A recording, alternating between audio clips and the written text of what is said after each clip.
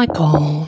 Hello. Hello, baby angel. Welcome to the Space Jam. Thank you. How are you? Hi, how are you even? Oh, I'm fine. I just polished off a bag of potato chips. Oh, I was just eating tortilla chips with everything bagel flavored hummus. Oh, that's so good.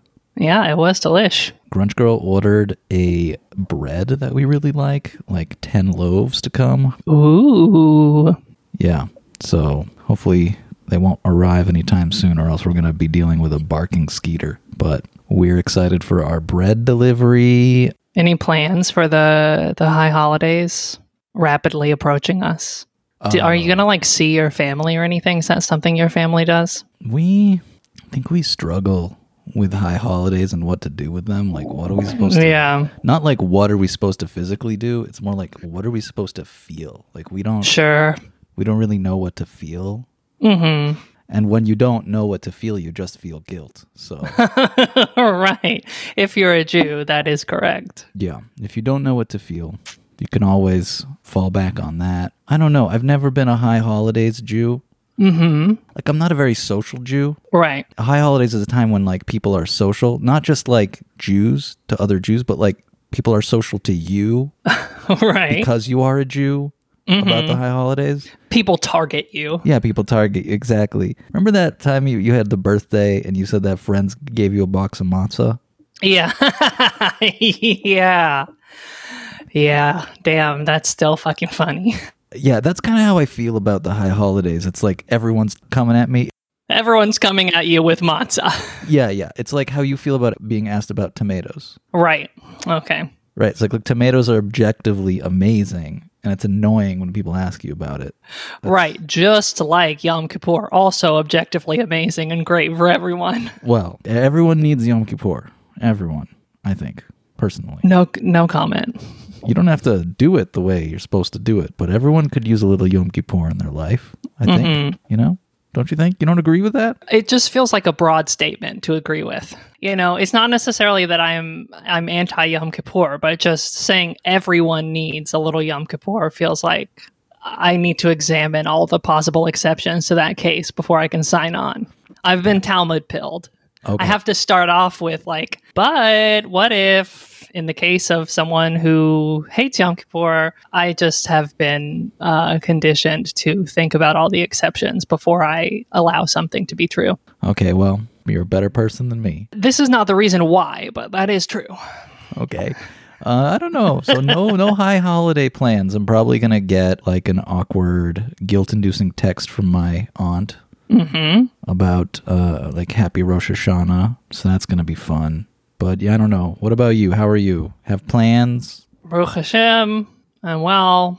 I'm chilling. I'm busy. It's a very busy time of year. Or I'm sort of at the peak of things I have to get done before the high holidays set in, and then I'll be sort of released from peak busyness for a while. High holidays, I'm gonna go to some stuff in Providence. I'm gonna blow shofar at some services. Just the usual holiday stuff. A little stressed out about it. Mostly about the logistics of getting there. Not having constant access to a car is really annoying. At least in a city like this, where transport is not that great. But I'm doing good. I'm feeling good. I have a lot of projects I love and care about sort of clacking along. I've got my dog. I've got my BF. I've got my plants. What more do I need? Nothing. I had Panda Express yesterday, which, as fans of the show will know, is my one true love. Yeah, I'm chilling. I got my tetanus shot yesterday at the doctor. Tetanus? Wow. Okay. Yeah, you just have to get those every couple years, Every 10 years. 7 years, 7 to 10 years. So happy to have that checked off. Yeah, I was really grumpy yesterday because I got tetanus shot and I got blood drawn. So both of my arms were fucked.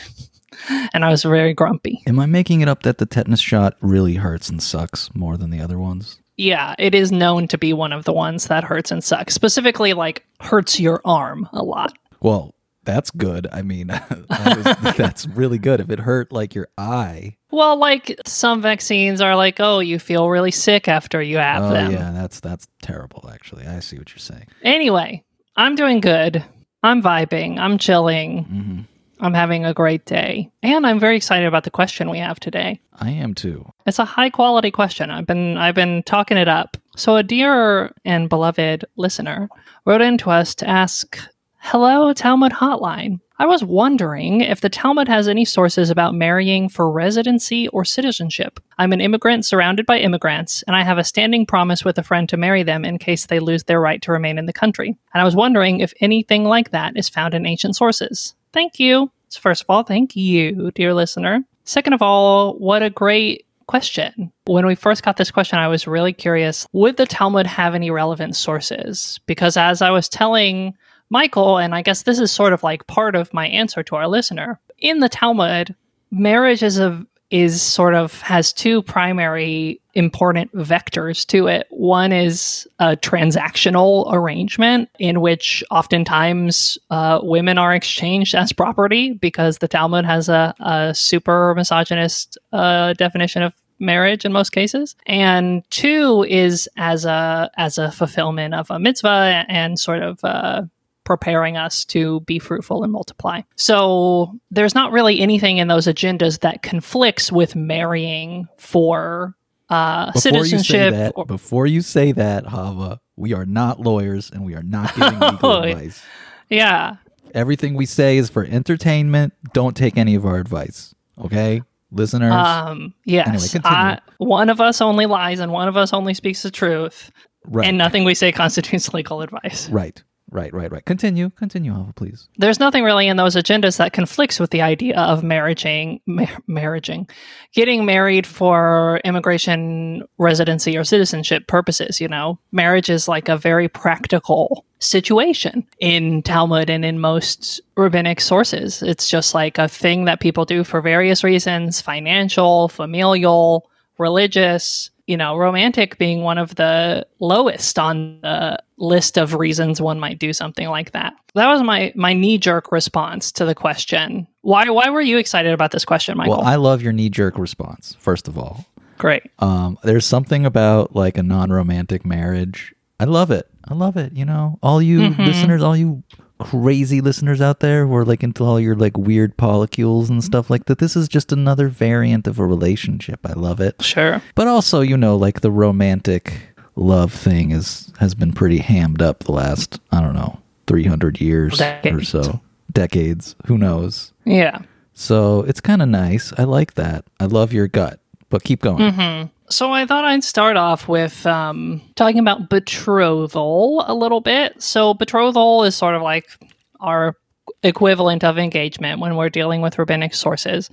And I picked out this really great quote from Mishneh Torah from Maimonides in his tractate on Kiddushin, which is betrothal, that sort of just lays out the mechanics of how betrothal works really succinctly. So he lets us know, how is the bond of Kiddushin established with a woman?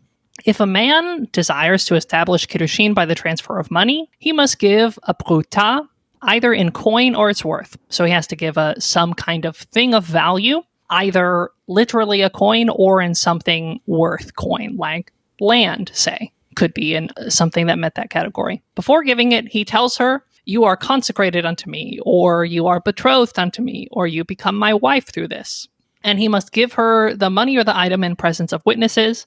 It is the man that makes a statement that implies that he acquires the woman as his wife, and it is he who gives her the money. So this is one of the ways that it is established. A man explicitly states to a woman, obviously all of our listeners know and have thought about the misogynistic and homophobic issues of rabbinic understandings of marriage. And I'm not going to focus too much on that in this episode because that's a whole other series of episodes.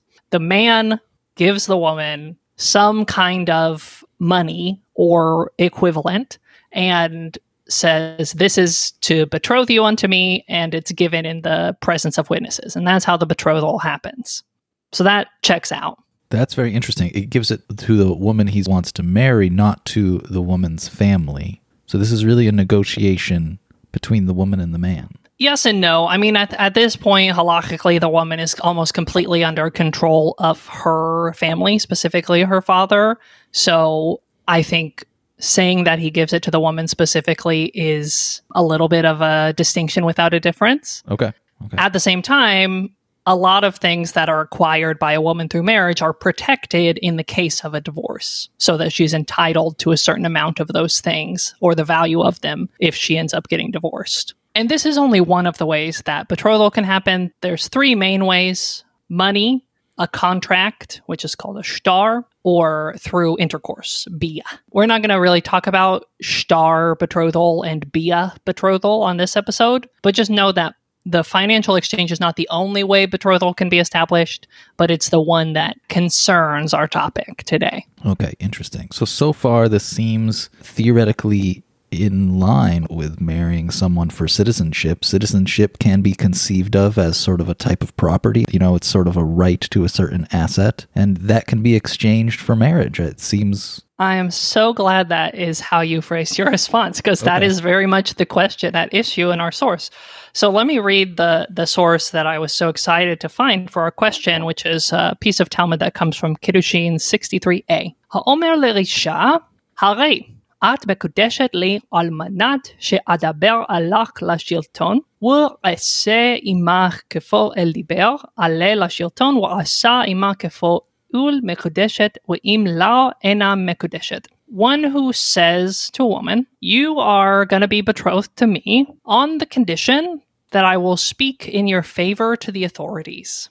Or who says, on the condition that I will act as a laborer for you. If he spoke to the authorities or acted as a laborer as promised, she is betrothed, but if not, she is not betrothed. Oh my! So that's our God. Mishnah. That's our starting purpose. That is amazing. Because the point of that Mishnah is to just demonstrate that if the contract for the marriage isn't fulfilled, then the marriage doesn't happen. But the example they give is so on point for our listeners' question. I know. And it took me so little time to find this. It was just like really jumped out from the text for me. I was, very thrilled to discover this. And this, to start with, at least lets us know that the idea of marrying someone on the condition that they're doing legal advocacy for you is like a valid arrangement in the eyes of the Talmud. So at the very least, we know that it's not in conflict. I would say marriage for citizenship or residency is very much within the bounds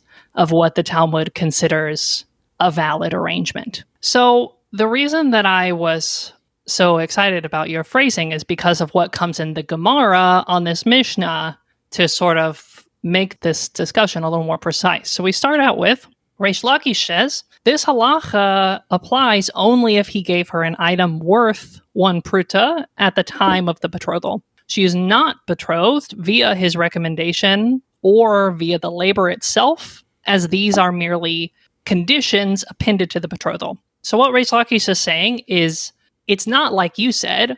You suggested initially that the residency or the legal advocacy is sort of equivalent of something like rights to land or a monetary exchange. What Reish Lakish is saying is, this is true, our Mishnah is true, however, it doesn't fulfill the requirement of financial exchange. This is just saying, you can do this kind of betrothal, you still need to do the financial exchange, that's a totally separate question, according to Reish Lakish. Right. It's not enough to get the betrothal. Yes. Okay. But the reasons why are quite interesting, to me at least. So the Gemara asks, isn't she betrothed by the monetary value of his recommendation or action? Wasn't it taught in a Braita that if you say to a woman, you are betrothed to me by the monetary value you received when I had you ride on this donkey, or when I had you sit on this wagon, when I had you ride on this boat, she is not betrothed as she has already done the action and therefore owes him a debt, and one cannot betroth a woman with a loan. So what is coming up here is this idea that one could provide a service to their future betrothed. You could pay their boat fare to get them to you. And you could say, you are betrothed to me by the cost of this boat fare. Mm-hmm, mm-hmm. And the Gemara says that's not valid because we can't create a betrothal through debt. It has to be an actual financial exchange. We can't create a betrothal through debt, and so you can't be betrothed by the debt that would be incurred via the boat fare. Now, is that because they have some issue with debt specifically, or is it because they're talking about like the metaphysical, like the moment of transformation? And if we want to like signal when two people are married, there needs to be something that can be exchanged in the moment, and the exchange is complete fully in that moment. Is that what's going on? That's a good question. We'll touch on that a little bit. I didn't research too deeply into their issues with debt. In this moment, without having fully explored the sources, I want to choose to believe that they are trying to avoid women being entrapped via debt into marriage on a technicality. You know, they want to avoid people being sort of suckered into betrothal. Mm-hmm. I do think, though, there's a strong possibility that it's also about the fact that they say betrothal happens when you give her one pruta, at least one pruta, and a debt doesn't count as giving someone one pruta. So they're saying the service, either the labor or the legal advocacy that the man is providing in our initial case, that's the same thing. It's saying you are betrothed to me by the monetary value of this citizenship I'm providing, or by this labor that I'm doing for you.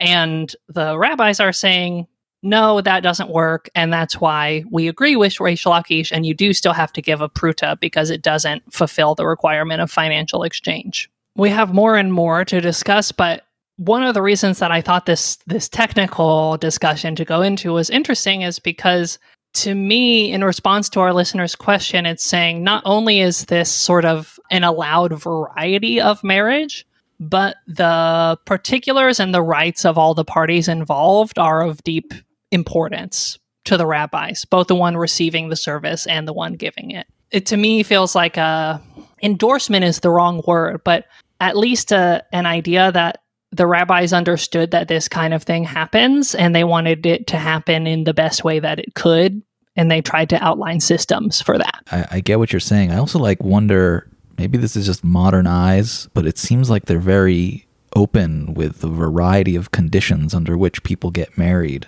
It's maybe not what you'd expect of people in the past, but it seems like marriage may happen for all sorts of reasons, and they're sort of implying that fact, that there's all sorts of contexts for why a marriage happens, and they're not prescribing a reason why a marriage should happen. Right. And that's very key to my knee-jerk response on the question, which is that intention, at least in this case, doesn't seem to be a big ingredient in the validity of a betrothal or marriage. You know, there's a question about whether mechanically you accomplish betrothal, but whether you were doing it in order to receive the legal advocacy is not really at question here. Right. It's just whether this legal arrangement has been validly effectuated or not. So the Gemara goes on to talk more about issues of monetary value. We continue on into our argument about how this betrothal is effectuated and whether there needs to be more financial exchange. It's taught in a Baraita that if a woman says to a man, sit together with me and I will be betrothed to you, or perform entertainment before me, or dance before me, or do work for me, and I will be betrothed to you, which I just wanted to read because is a very fun situation to imagine. Do a little dance for me and we'll be betrothed by the power of dance. I love it. The court appraises the value of his action, and if the action is worth one pruta, she is betrothed, but if not, she's not betrothed. And so if the court appraises it, that must mean that she is betrothed by the monetary value of the action. So why can't we apply that same kind of reasoning to our case where we're speaking on behalf to the authorities? If we have this other Baraita that says the court performs an appraisal on the action. Can I make a guess? It's because the action happens in that moment? You're getting very close to what it turns out to be. So the Gemara says, Reish Lakish could have said to you, the person who made that Baraita about the dancing and the entertainment, they maintain that the obligation to pay a person's wage is incurred only at the end of the period for which they were hired. So for instance, if I say dance for me for a penny, I only am obligated to pay you that penny when you finish the dance. But the person who wrote our Mishnah about legal advocacy maintains that the obligation to pay a wage is incurred continuously from the beginning of the period he was hired until its end. So the person who wrote our Mishnah believed that every moment that I'm talking to the authorities on your behalf, you are accruing an obligation to pay me, which constitutes a debt that gets paid off when you fulfill that obligation. Oh, okay. But like when you're dancing, when someone's dancing, you're not accruing a debt every moment that they're shaking their hips at you? It's not even the difference between dancing and advocacy. It's just Reish Lakish could have refuted this by saying the person who wrote the Baraita and the person who wrote our Mishnah had fundamentally different ideas about how the accrual of wages works metaphysically. And that's why it seems like that Baraita contradicts our Mishnah, but actually these two Tanaim of similar authority just had different views. Okay. So they're both against the debt aspect. They're just seeing debt in different places. Exactly. Okay, got it. Looking for debt in all the wrong places. Which, to be clear, this is all very much like a retrojection onto all of these statements. This is definitely a moment where the Talmud is saying, oh no, there could never be a Baraita that would contradict our Mishnah. Actually, everything is in perfect agreement and it's fine and don't worry about it, actually. Okay, interesting. Okay, so it sounds like to me at this point on the daf that the most conservative stance would be to make sure that your marriage, betrothment, exchange process involves something that is executed in the moment, and preferably an object, just to be on the super safe side to avoid accrual of any debt. Right, exactly. And to avoid the claim that your betrothal was established via debt. Got it. Okay. So the conclusion of this debate is, the Gemara says, Rava said that this Mishnah was difficult for Reish Lakish. So Rava comes in with another explanation of why Reish Lakish was making a big deal out of this. And says, why does the person who wrote our Mishnah say on the condition, as in on the condition that I will speak to the authorities for you? Why doesn't he say by the monetary value like they do in the Baraita about the dancing, where they assess the monetary value? So why are these two things stated differently?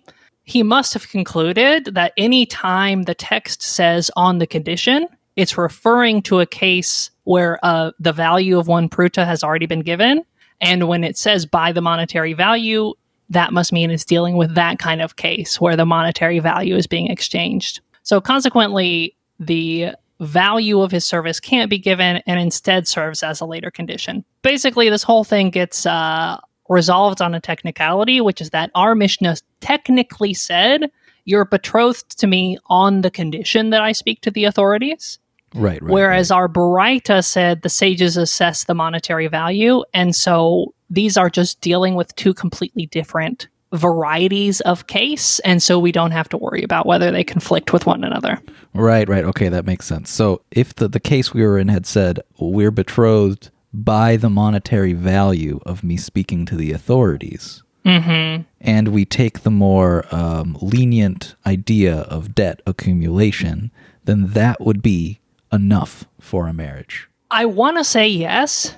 The answer to this point to me is question mark, because it's unclear to me whether Reish Lakish is saying something about legal advocacy is fundamentally different than dancing, or whether he's just saying the language of the contract needs to be specific. Right. There may have been later authorities that came in and made determinations on that question, but I'm not quite ready to say like fully enthusiastically yes.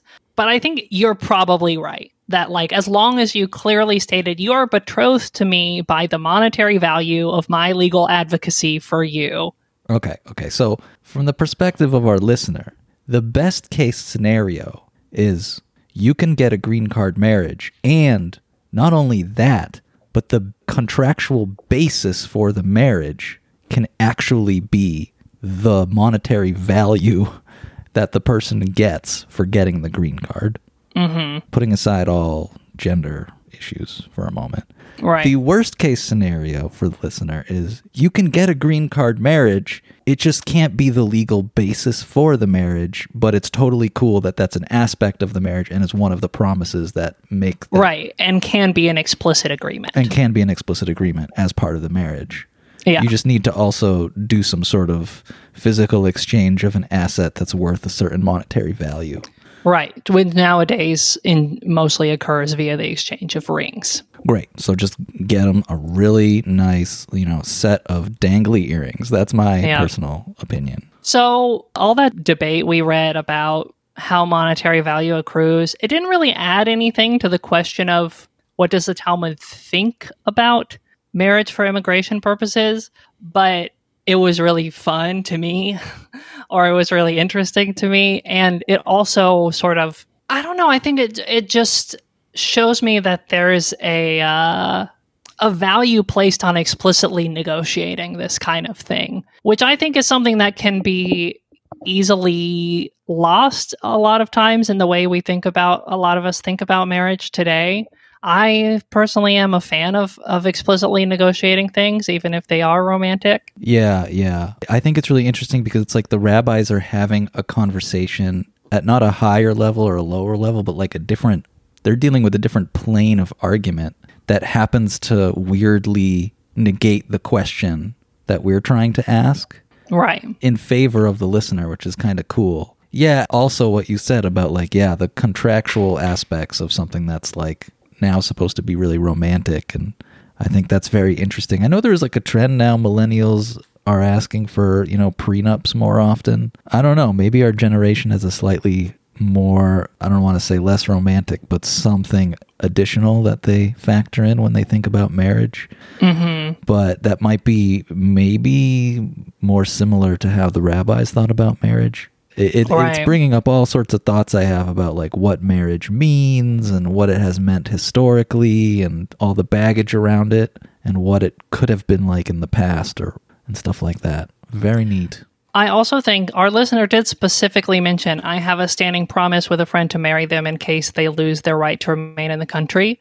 It seems like both our Mishnah and Gemara would hold that is a valid contractual promise as part of a betrothal. If you say you're betrothed to me on the condition that you lose your citizenship in this country, if they lose their citizenship or right to remain, then they're betrothed to you, and if not, then they're not. So it seems like specifically the kind of arrangement you're talking about is the kind of promise between people that the Talmud recognizes for the purposes of betrothal. Yeah. It's definitely saying it either counts for betrothal or counts as an amendment to the betrothal. Right. Counts as long as you also give at least the value of one pruta to your friend in order to effectuate the financial exchange. I was thinking about what would be the equivalent for rabbis of this question that the listener brought, or just like, what if the promise that someone makes is to do something bad, is to do an anti-mitzvah, Oh, interesting. That's the conditions of the marriage. Like, right, you're betrothed to me on the condition that I eat this pork loin. Right. What would the rabbis think of that marriage if they went I don't through with know. it?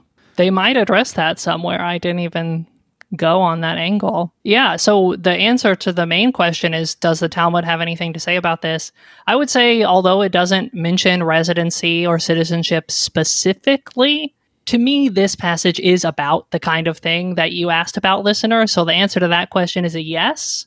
And the details to what it says is, yes, that is a valid kind of marriage. And here are some details about how you're allowed to negotiate it. Right. And like for the specifics about, doing gray area stuff legally with a government, I mean, there's lots of we've talked about in the past examples where the rabbis have done gray area stuff to preserve themselves. Oh, yeah. Yeah, absolutely. All the time. So we had an episode one of our first episodes was like, what's the relationship to the authorities that Jews should have and to police and stuff like that. Right. So, right. But of course, none of this is legal advice. None of it. Right. This is all entertainment. Don't do anything that we say. Not legal advice. Right. This is only legal advice on the condition that pigs fly. I don't even want to say that. I don't know Okay, it's what not legal crazy advice. billionaire is trying to put wings on a pig. You know, Fair point. Elon is out there. Who knows what he's up to at any given moment. Anyway, listener, thank you for this wonderful question and the journey it sent me on. I hope everyone enjoyed the little tidbits of knowledge we got to savor this episode. We will keep making magical Mishigas for you all, and we'll talk to you soon. Shavua Tov. Shavua Tov.